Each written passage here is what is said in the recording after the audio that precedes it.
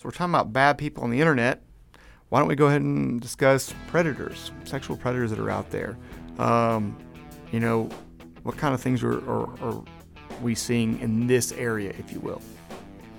One major thing that has come up, and it comes up periodically, is that, like we said earlier, you can be anybody you want to be on the internet.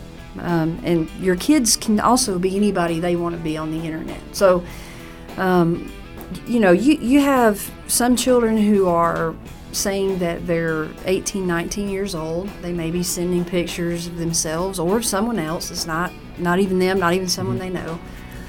But predators will travel. They will travel from other states. They will travel from other counties. And, we've had kids in our county, in our community, who have been picked up by strangers. And, sometimes these people have said, well, I thought she was 19. She said she was 19. I thought her name was something else. Sometimes these people know that they're traveling to pick up a 13-year-old little girl. Maybe 13-year-old little girl thought she was meeting a 15 or 16-year-old boy, but it's a 32-year-old man.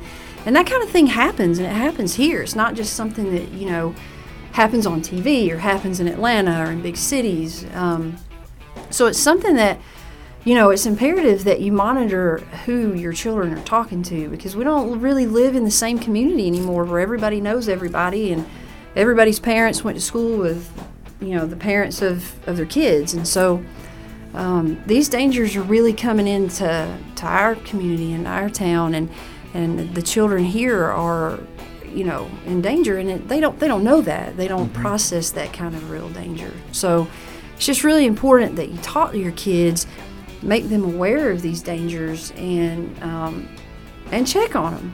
I mean, there's nothing wrong. There's nothing that says I don't trust you just because you're going and checking on them. It's like when you tell them to clean their room and you go see, did they do it? It's part of parenting. And, I think it's a responsibility that, parents have to monitor their children's internet activity.